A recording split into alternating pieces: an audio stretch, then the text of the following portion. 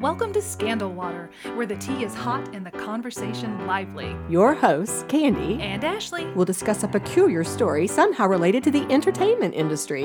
This podcast might not change the world, but it just might satisfy your thirst for an intriguing tale. Oh, it's that time of day. Tune in and hear what the ladies say. It's time to bend your ear when the silver screen appears. Stories about the stage and screen and everything in between. So come on and join the fun. The curtain opens in 3, 2, 1. Stories in Scandal Water, it's where you need to be. Stories in Scandal Water, let's pour you a cup of tea. Good morning, Ashley. good morning, Candy. Love is in the air. Love is in the air. And you know what? This is the film that made me choose that theme. Oh, yes, because you're the one who named our February theme. Yes. How did this film, Return to Me, guys, Yes. how did that lead you to that title? Well, it's because the wind plays such an important part in this film. And also thinking back to the first film that we covered, French Kiss, they get on a plane. So they meet in the air. And then with The Princess Bride, love was literally in the air Yes. for everybody there. And a little teaser, next week's also involves a plane. So I thought love is in the air. I love that. You hadn't told me that already. Yeah, So I that's did have new a to reason. Me too. Yeah. Well, I like those patterns. That's cool. You know, I love a good pattern. As we have already said now, Return to Me is the topic for today's episode. Ashley is the one who brought this to the table. In fact, I had never seen it. Oh my gosh. Never seen it. I enjoyed it though. I have seen it so much that I wore out my first DVD. It broke. And then it was so well known that I loved this movie that when my DVD broke, 2 of my friends, independently of each other, got me this movie for Oh my my goodness. birthday, the same birthday. So they both gave me a copy. Well, recognizing that we're going to wax poetic as we Yes, go along and not, yes. don't give it all away right now, but just give us the brief summary of why you love this movie so much. Oh, okay. I think that it is so incredibly well written. And I think it tells a truthful, authentic story without being saccharine and without being campy or corny. It's just real and you feel like you know these people. And I love it for that reason. Like it just feels like a real slice of life, like a Frank Capra film. Ah, nice. Well, I'm going to say, coming into this, not having seen it and recognizing, but it's almost 25 years old. Yeah, You know, came out in 2000. I didn't really know what to expect, but I really enjoyed it. And since this is the month where we celebrate relationships and love, I'm going to recommend that if you guys have not seen it either, you can watch it for free if you have Amazon Prime. They have Freevee. Yes. And you can go watch it for free. And I highly recommend you do Yes, that because absolutely. it is a delightful movie. It's so sweet. Yes. Well, let's go ahead and start talking about it. And I'll give a little bit of background. You know so much. I do. You keep chiming Okay. in. You we'll just make this very interactive the whole time. All right. But then obviously we're going to get to where we just jump right in to analyze the movie anyway. got it. So the IMDb summary says, Bob Ruland, a Chicago building contractor, cherishes life with his veterinarian wife until she is tragically killed in an automobile accident. Meanwhile, the family and friends of Grace Briggs, a waitress at a local Italian-Irish restaurant, are overjoyed when they learn that Grace will finally get a replacement heart, which turns out to be the heart of Bob's wife. Yes. Both Bob and Grace struggle to maintain normal lives after these traumatic events until fate intervenes and brings them together. Yes. Yes. This, again, came out in 2000. It was a PG-rated movie. MGM was the studio, and it was set in Chicago. Now, I started researching this and came upon, I love it when these little serendipitous Yes. things pop up. Did you know that last November when Meg Ryan and David Duchovny is the star of Return to Me, by the way. Yes. When they were on the Kelly Clarkson talk show plugging the new Rom-Com that was coming out, remember we were talking about Yes, Meg Ryan. we were. Just Yes. last time we recorded. Kelly commented about how the two of them did rom-coms, to which David responded, "No, I don't. Meg does rom-coms. Yeah. I don't do rom-coms." And it was the cutest thing because Kelly told him, oh yes, he definitely did do rom-coms because he was in one of her very favorites, Return to Me. Yes. Loved that. Well, here's the second fortuitous thing. But first, I have to give you just a little bit of background in case you're not familiar with the movie. Minnie Driver was the female lead of this rom-com. And by the way, she was born in England, but she started working in America in the early 1990s. And by the time this film came along, she already had received quite a bit of acclaim for her role in Circle of Friends, 1995, and her Academy Award nominated performance in Good Will Hunting, which was 1997. And then that same year, she was also in the satirical comedy Grosse Point Blank, starring opposite John Cusack. By the time she was in Return to Me, Minnie Driver was kind of a big thing. Gotcha. Well, here's what I thought was really cool. For its 20th anniversary, which came along, of course, in 2020, we were in the middle of a pandemic. Yeah. Vulture decided, that the author of this article for Vulture said, I'm tired of all this negative stuff. I want to do something happy. Yeah. I'm going to interview Minnie Driver about this movie that the author happened to love. And so I'm going to sprinkle in some quotes. Oh, good. Straight from Minnie Driver herself, who was reflecting back on this experience, which she said was delightful. Oh, I love it. At the time she was filming, she said she was 29 years old, incredibly happy. She said she was struggling a bit with this new fame, but she had just bought a house. She was engaged to Josh Brolin at the time, although they never actually ended up getting married. And she said she remembered feeling super free and so fortunate to be in a business she loved. One of the things that the author of this article asked her was, what's the first thing that comes to mind when you think about filming Return to Me? And here's what she said. Chicago in the summer, which I know, if anyone who lives there, it's super intense and so insanely hot. But for essentially a tourist, I had a bike and I'd ride all over the city.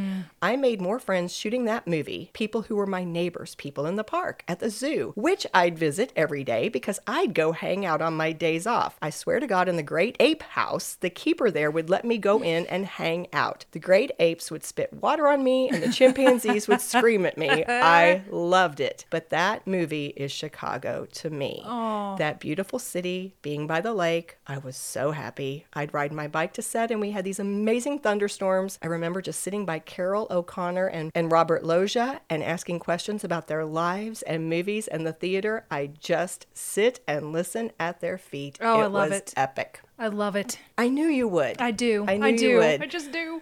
She had so many things there that I thought were significant. The setting, she called out how really important it was that this was set in Chicago. And that's something we'll come back to here in just a second because that ties us directly to Bonnie Hunt. Yes. Yeah. But the other thing is she leads us into this next piece as well because the casting of this movie was unbelievable. It's perfect. It's absolutely perfect. Let's talk just about David and Minnie. Okay. Tell me what your thoughts were about these two being cast as the two leads. Well, they're very unexpected because it's not Meg Ryan. It's not Julia Roberts. It's not the person that you would expect to be in the rom-com. And I don't remember who our males would have been back then, like Tom Hanks or whomever. It's just these two people, that, but they interact so well. They're so sweet and innocent, and it just is so believable. You believe that you watch them fall in love and you fall in love with them falling in love. Because I've seen this film so many times. Like I literally watched it a month ago with a friend of mine, Lizzie. I introduced her to it. It was her first time seeing it. So Lizzie and my mom and I, we all watched it. Like, this is my favorite film. This has inspired me more in my life than any other film. But anyway, we were watching it and it's just so precious.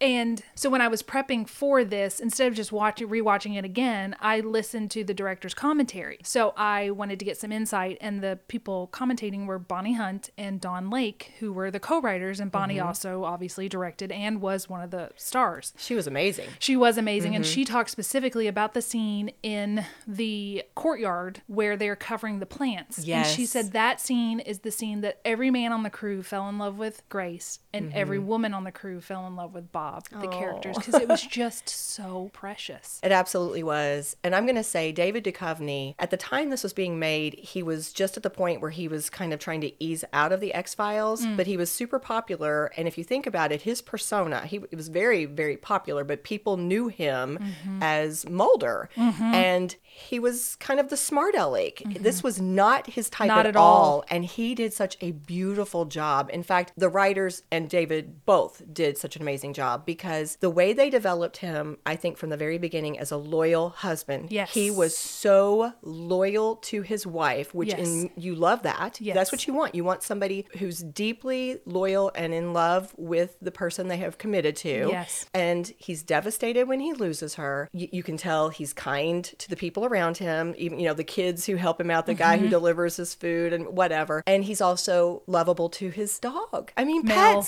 pets mean a lot. They do. Yes. So they've made him such a really wonderful guy, so sympathetic because he's devastated when he loses Elizabeth. And then they bring him in with Grace, and you are just 100% for him. I was so impressed with David Duchovny because I had a little crush on him back when he was on the X-Files. He's so sincere.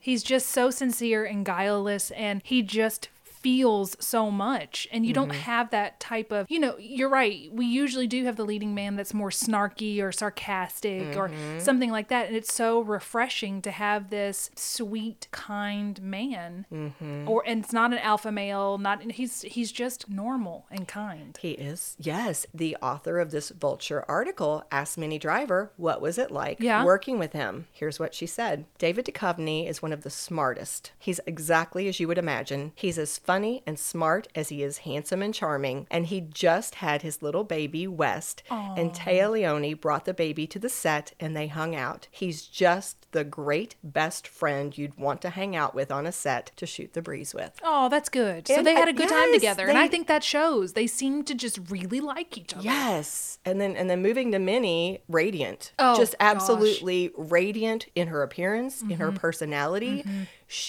You want to hang out with her. You want the best for her. So I was trying to think, what is the difference between Meg in French Kiss and Minnie in this? Like, Meg, we talked about how you just look at Meg and you're like, oh, she's so cute. I just love her so much. But with Minnie, it's just like you have this, the way she's portraying this character, you care for her. Yes. You want the best for her. You're like, I want your life to go so well. I want everything to work out for you. I want you to be okay. And you just want to hug her and take care of her.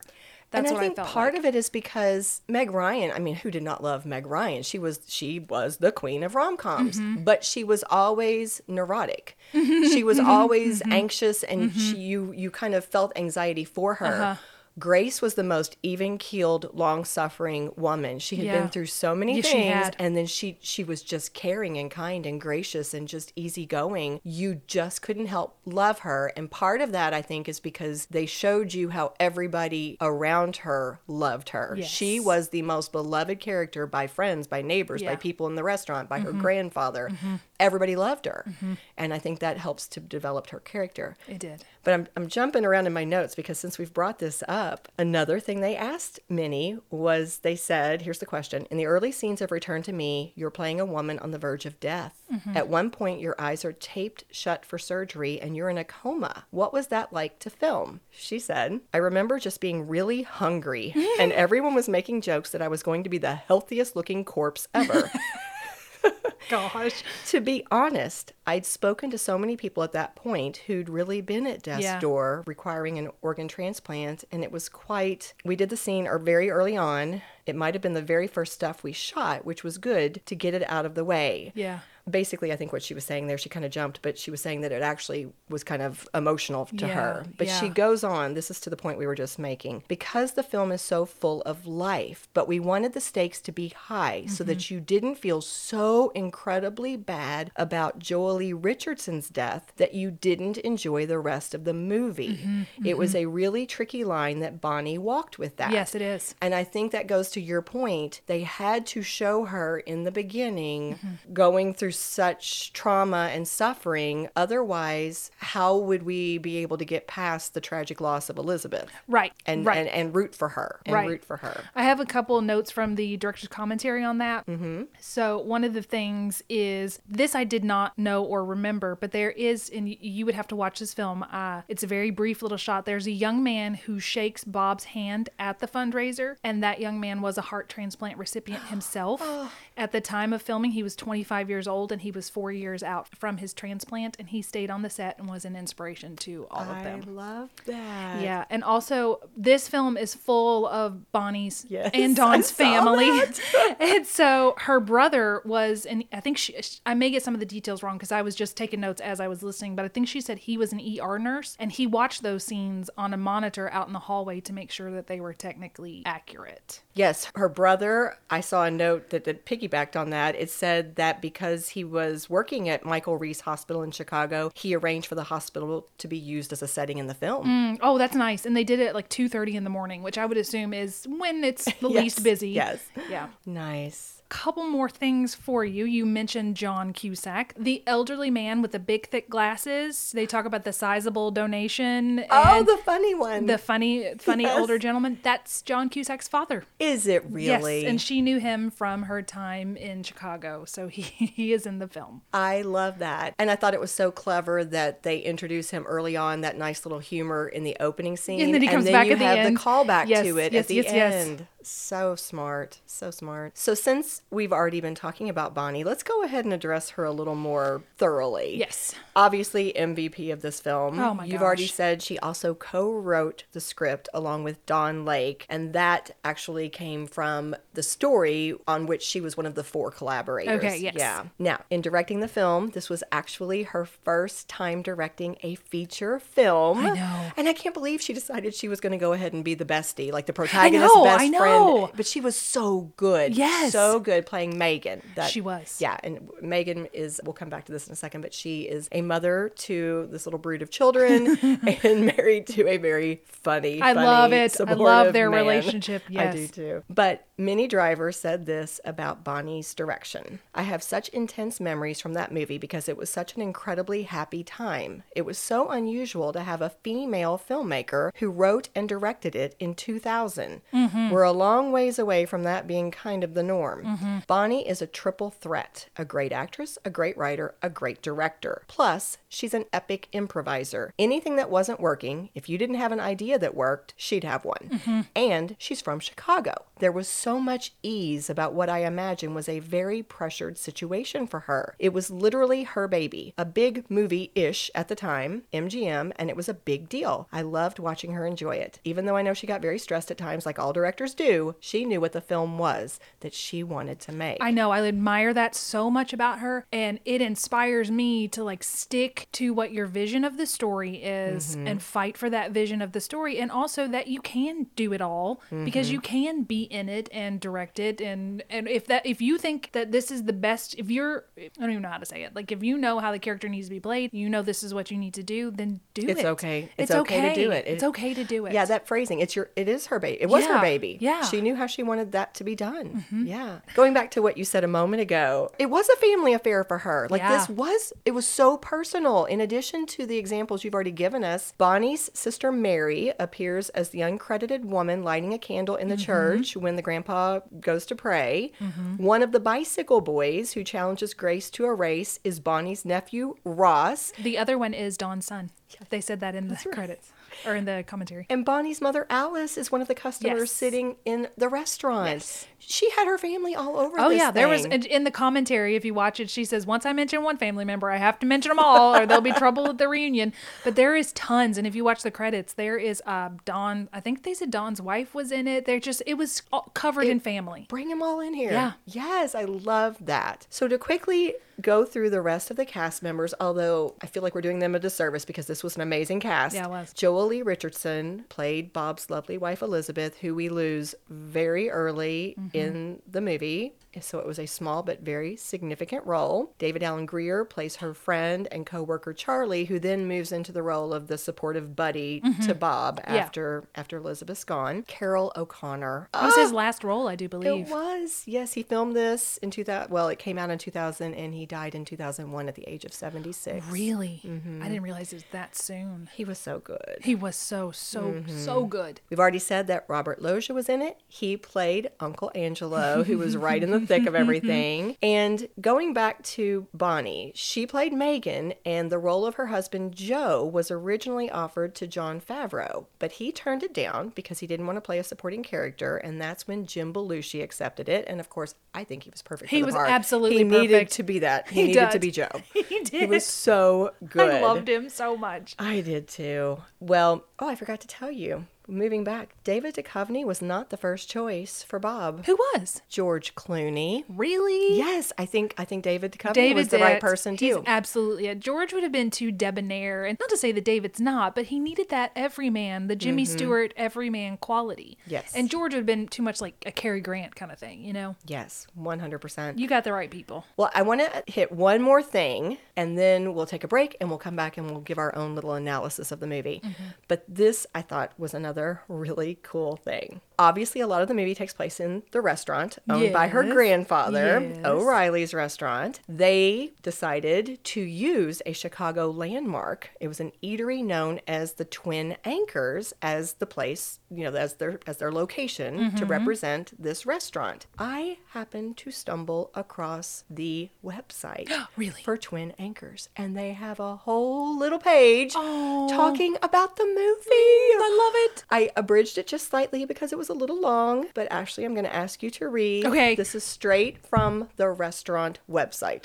In 1999, Twin Anchors was thrilled to be a part of the major motion picture Return to Me. Bonnie Hunt, a longtime customer, directed and co-wrote this film. She wanted a quaint neighborhood place that could become O'Reilly's Italian restaurant in the movie. And so Twin Anchors was transformed. Filming lasted 5 weeks. Shooting would go from Monday through Thursday for 12 hours or more each day. After Thursday's wrap, the crew would remove all traces of O'Reilly's and amazingly bring Twin Anchors back to life for weekend business. On many days, one could find the cast lounging on director's chairs on the street. Carol O'Connor was known to give a few hugs to friendly fans now and then. David Duchovny and Robert Loggia relaxed by playing softball with cast members and neighborhood children at LaSalle School across the street. Our Old Town neighbors were surprised to see a building facade constructed out onto Eugenia Street to create the illusion that O'Reilly's was located in the middle of a city block. Of course, what do most women want to know? Where did David Duchovny sit in the scene where he first met Minnie Driver? The answer? Booth 5. So you guys, there you go. Go to Booth 5. It was really an honor to be associated with such a fine, sweet, romantic comedy that seems to have found a unique cult following. Even now, patrons constantly ask about the movie and take pictures of the restaurant because of Return to Me. Thanks, Bonnie. Was that not just the sweetest? I love it. I love it so much.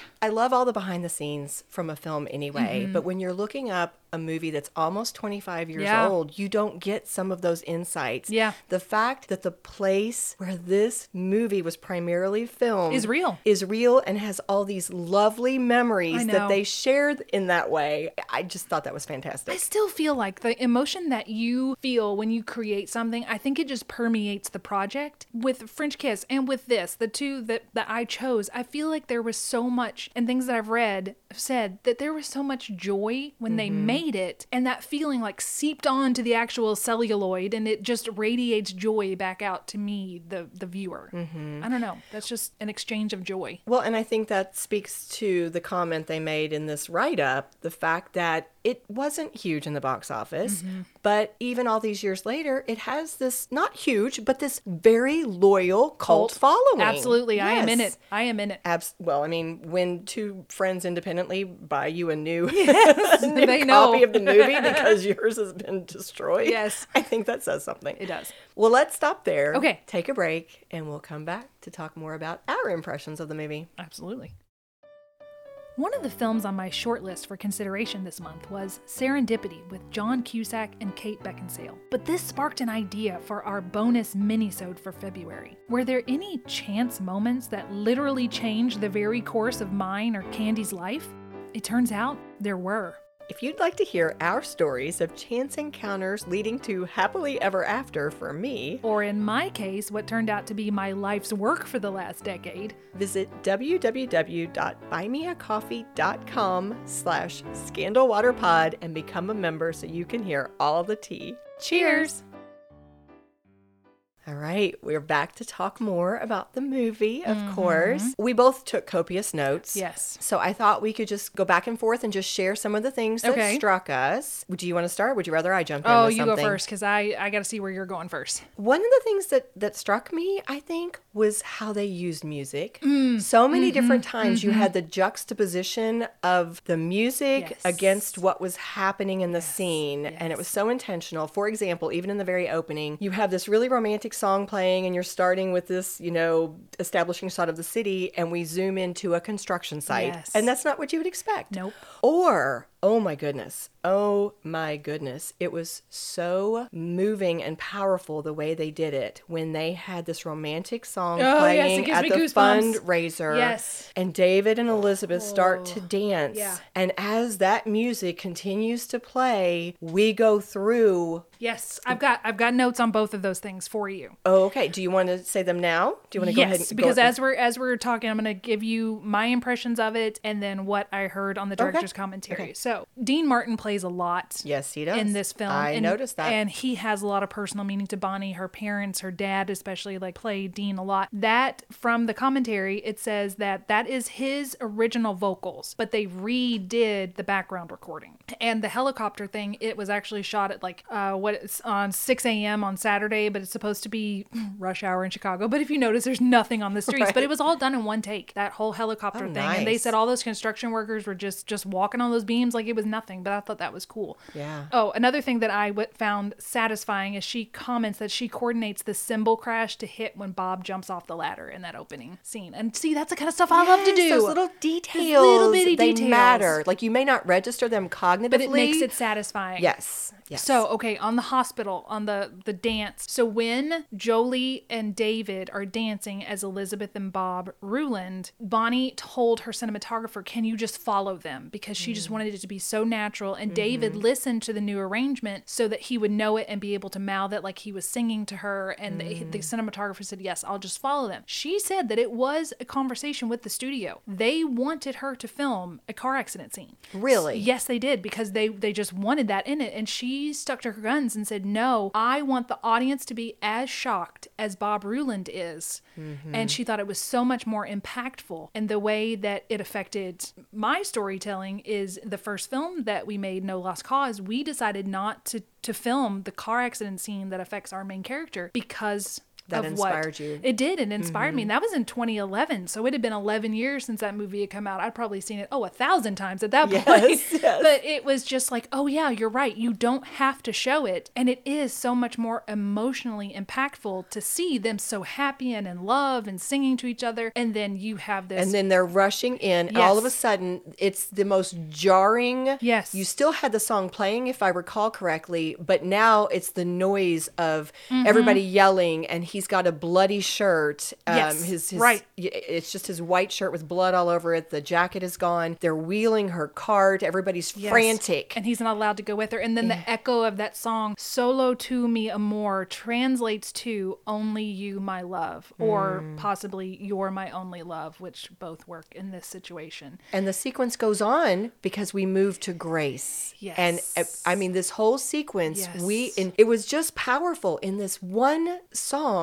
and this one sequence, we have them in love. Everything is amazing. Yeah. Her life is ending. And by the end of this, we have flipped places. Yeah. Elizabeth is gone. Bob is devastated at Yeah. his loss. Yeah. But Grace, that sequence ends with the beating of the heart. Yes. Her And life has started. I noticed, again, a little editing note. They didn't make this comment on the commentary, but when the transplant is complete and her heart begins to beat, his eyes open. Bob is grieving. He's laying there and he's crying, but his eyes open as soon as Elizabeth's heart starts to beat inside of Grace. And Bonnie, again, on the commentary said that she and David talked about it, and they decided that Bob was the kind of person who would not break down until he was completely alone. So when Charlie is there and they're talking together, they said he would just kind of be that numb, but he would not let himself feel his feelings until it's all gone. And going back up for just a second, she said that she was also really glad that she stuck to her guns and took the time to set up Bob and Elizabeth dancing and having a romantic moment as a married couple, because the studios don't always allow that. They want you to cut. And it reminded her of old time movies. Yes. So she really wanted that. And she and Dawn talked about something that they like to do is add these little bitty details of married life, where David is he's using the hairdryer to dry his pant legs, and they just are talking, and he takes the hairdryer and blasts it on her. They're just such a little slice of life. This is a normal couple. They're happy, and then this thing happens. So I'm jumping ahead in my notes, but I think it fits. It made me think about, as the relationship goes on to start to develop between Grace and Bob, it made me think of Sleepless in Seattle.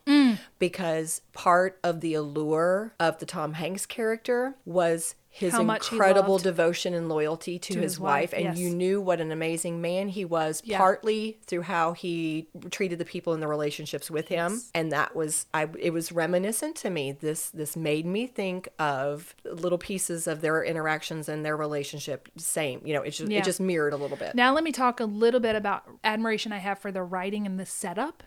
So in the film, when Elizabeth and Charlie, her friend, they're leaving. She's getting ready to go to the fundraiser. You hear the first rumble of thunder as they're exiting. So that's just like a little hint of here's something that's going to come. We don't know why they got in a car accident, but it has something to probably do with the weather. I like how they set up that the dog won't eat until his mom comes home. Sets up his devotion so well.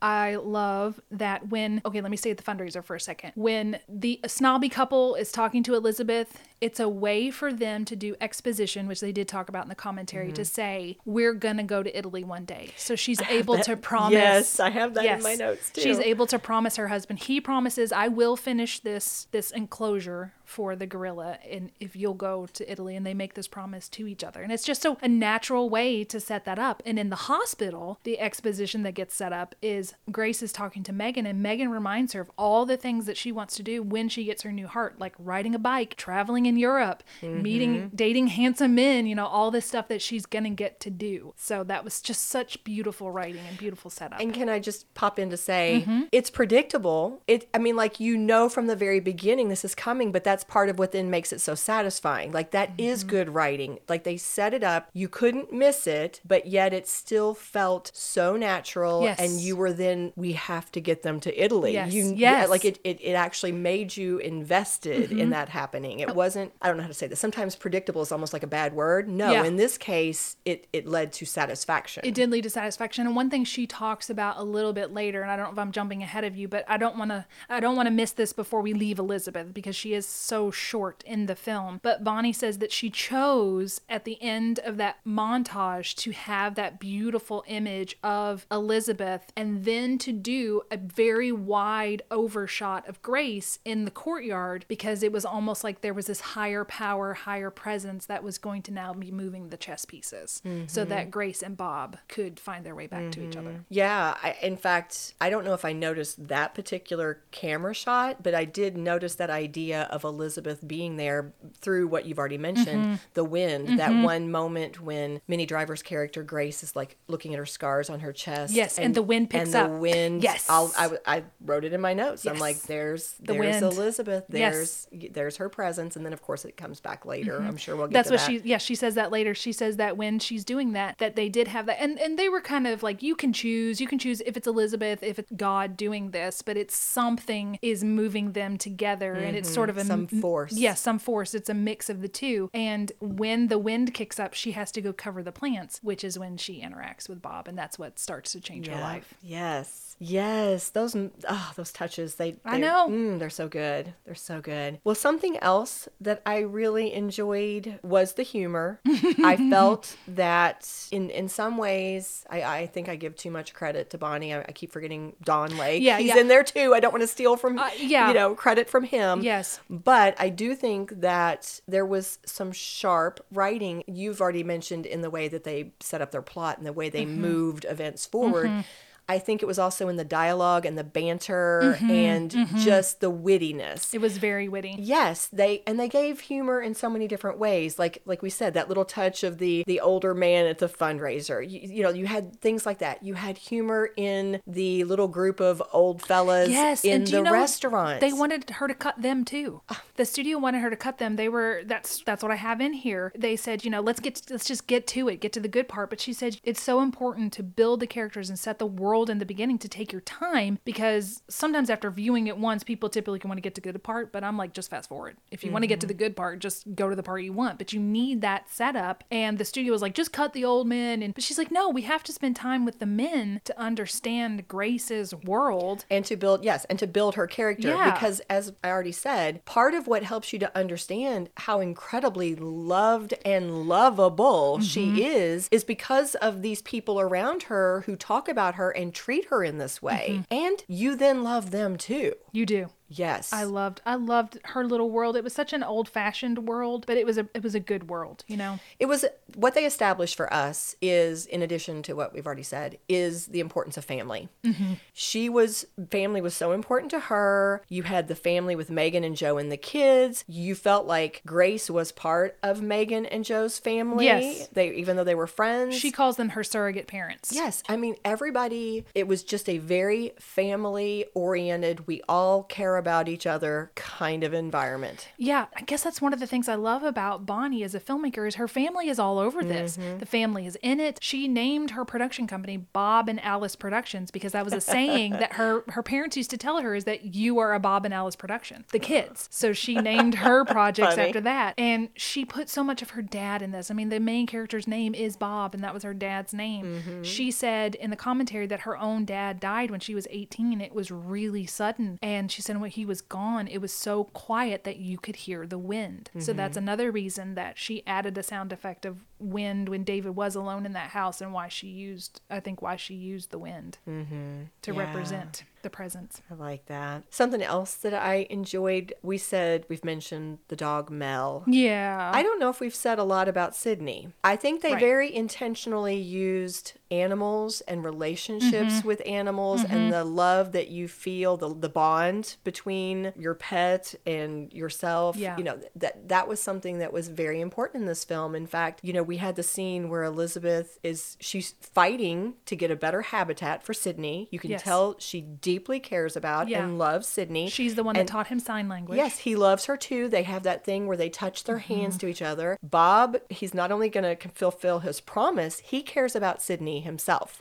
He goes and he talks to Sydney at one point. It's something important, and it was so symbolic when Grace goes into that exhibit and Sydney puts his hand up, like he recognized her presence too. The same way he did with Elizabeth. I loved that too. Such wonderful little touches like that. They make a difference. And when he was on the floor with his dog after saying she's not coming home, Mel. Yes. I mean, that just breaks your heart. Absolutely. You know, I'm glancing back at my notes and I see something that relates to a point we were making just a minute ago. I think the fact that they kept the older friends and family members in this movie actually helped to develop that idea of intergenerational love. Like it was, like it was part of the charm because it was a little bit of that idea of throwback to older movies and older songs. We had a lot of the fellows would be arguing about who was the best crooner, who was the best singer, and we would be talking about Dean Martin or Frank Sinatra or some of these older artists. And so I think it really gave you the feel of life and the continuation of life and continuity and intergenerational. It was just kind of this, it was broader than just two people falling in love. Right. I know we are getting close to needing to wrap up, and I have pages. I just have pages of notes on this because it means so much to me personally. It influenced me as a not a very obviously prominent filmmaker, but you know, I've done some films. It has inspired me. And one of the things that she talked about, and just hearing her philosophy is, it's like, yes. And I didn't even know that about her, but it's like, that's another reason why I love you so much as a storyteller, is that she said that she gave the actors the direction. I don't want to hear the lines. I don't want to hear the writing. I just want to hear the character say it the way that your character would say it. And how she loves scenes with lots of people because it just has that feeling. But I have to say, if there's one moment that just gets me, it's the relationship with Grandpa and Gracie and how much he loves her. And at the end, I don't even know if I'll be able to say it, but the line that he tells Bob after they've had their it's not even a falling out, but the misunderstanding. And I don't want to give away all the plot points because it's so beautiful and you need to feel it yourself. But when he says, when I prayed for the heart that Gracie would get, I knew the heart that she got would have to be from a very special person if it was going to be at home in Grace. When she met you, her heart beat for the first time. Perhaps it was meant to be with you always. Aww. I mean, that just... Whew. I wrote down just taking my notes, seeing this film for the first time, I have that same... Shoot. I that mean, same I've seen it dialogue hundreds in and my hundreds, notes. and it still gets me. And one thing that I did not realize is another line that Grandpa has is what he says to Bob is that, well, I can't find it in my notes, so I'm going to get the phrasing incorrect, but he says to Bob that it is the character that's the strongest that God gives the greatest battles to. And that is something that Bonnie's father used to say to her. And she said, even though he's been gone for so long, I love that his philosophy could still be a part of this film.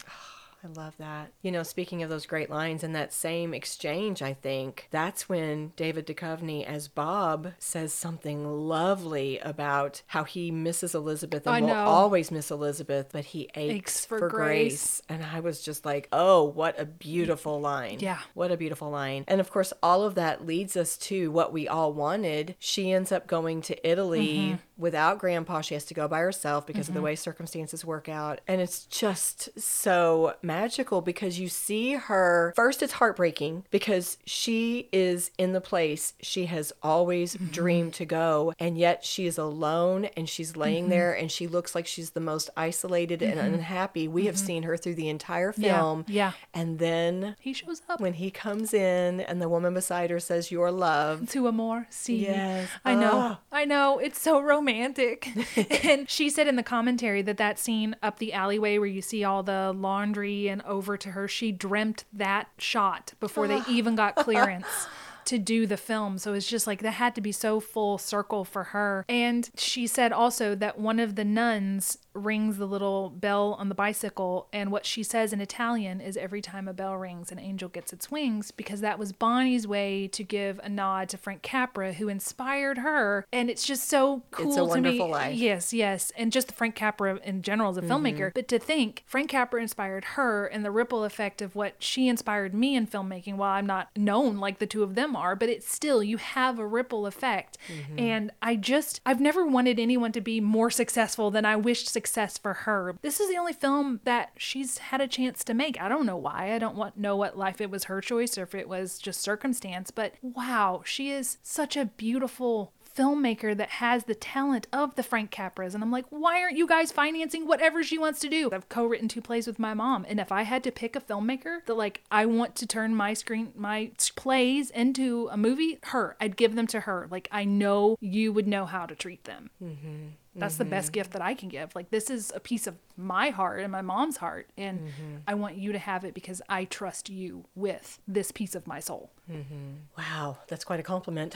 It is. It's the highest compliment. But I see where you're coming from, Yeah. because I obviously don't have the background with her that you did. This is my first time seeing this movie. I know Bonnie Hunt from different works that she's done. Yeah. But I came out of this with a great respect for her. I, in my mind, compared her a little bit with Nora Ephron. Yeah. And I also appreciated, I was thinking to myself, I think we've armchaired all the way through the second We half. have, So we have. we've already been doing it. But when I was thinking about what would an armchair question be, I thought, well, what did inspire this movie to have a mini cult following? You know, what is it that makes this one so special? And the answer I came up with in my mind, or one of the factors, is the fact that it's a celebration of love all the way through. It breaks the rom-com formula in that you had no divorced couples, no bitter couples or estranged couples, no bitter friends, no estrangement from parents. Every single couple in this entire movie that I can think of had loving relationships. Their relationships might look a little different.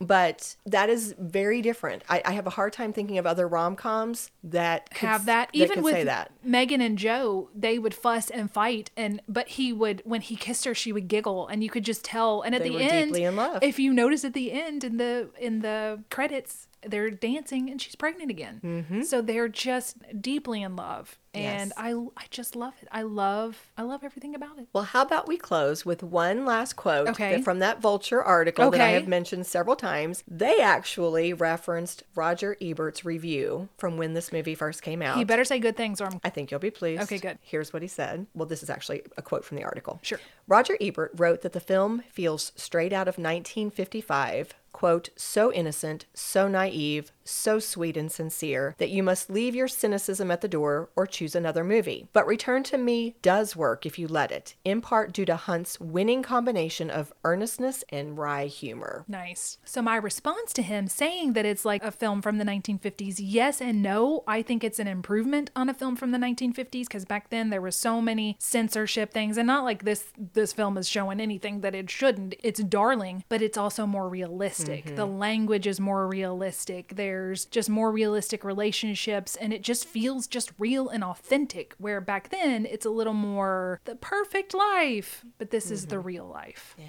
Well, since obviously you adore and love this movie, who would you like to cheers, Ashley? It has to be Bonnie. It just has to be Bonnie. With Dawn, I mean, Dawn, you as well, because they wrote it together. And I don't want to forget about Dawn. Sometimes that happens when you have a co-writer and then the other person goes on and directs and is in it, which has happened to me and my mom. Like, my mom is a co-writer of mine, but I end up, Rebecca, so I say her name. We've done stuff and I've been the director. But as far as just long-term female filmmaker, I adore her career. I wish the best for her. I want her to have a happy, successful, fantastic life. Cheers to Bonnie Hunt. Cheers to you, Bonnie. If you love what we do, please rate and review our show. Or you can become a supporter by making a donation through buymeacoffee.com/scandalwaterpod. Whether a single gift or a recurring monthly donation, it would go a long way towards supporting our work and allowing us to keep the tea brewing. At our website, www.scandalwaterpodcast.com, you can submit questions or your own story ideas, access our sources and show notes, see the merch we offer for sale, and more. You can join the Scandal Water community through our Scandal Water Podcast Facebook page or follow us on Instagram or TikTok at Scandal Water Podcast. This episode was executive produced by Candy Thomas, that's me, and Ashley Raymer Brown. That's me. It was researched and written by Candy Thomas and edited by Ashley Raymer Brown. A special thank you to Josh Martin, who wrote, composed, and performed the Scandal Water theme and other music. Matt C. Adams, who created the artwork, and Joshua Reith, who designed our website and provides ongoing technical support. As a reminder, this podcast is purely for entertainment purposes. The thoughts and opinions of the host during each episode of Scandal Water are their own and do not reflect the opinions of any future guests, advertisers, or clearly professional psychologists. Thanks for listening.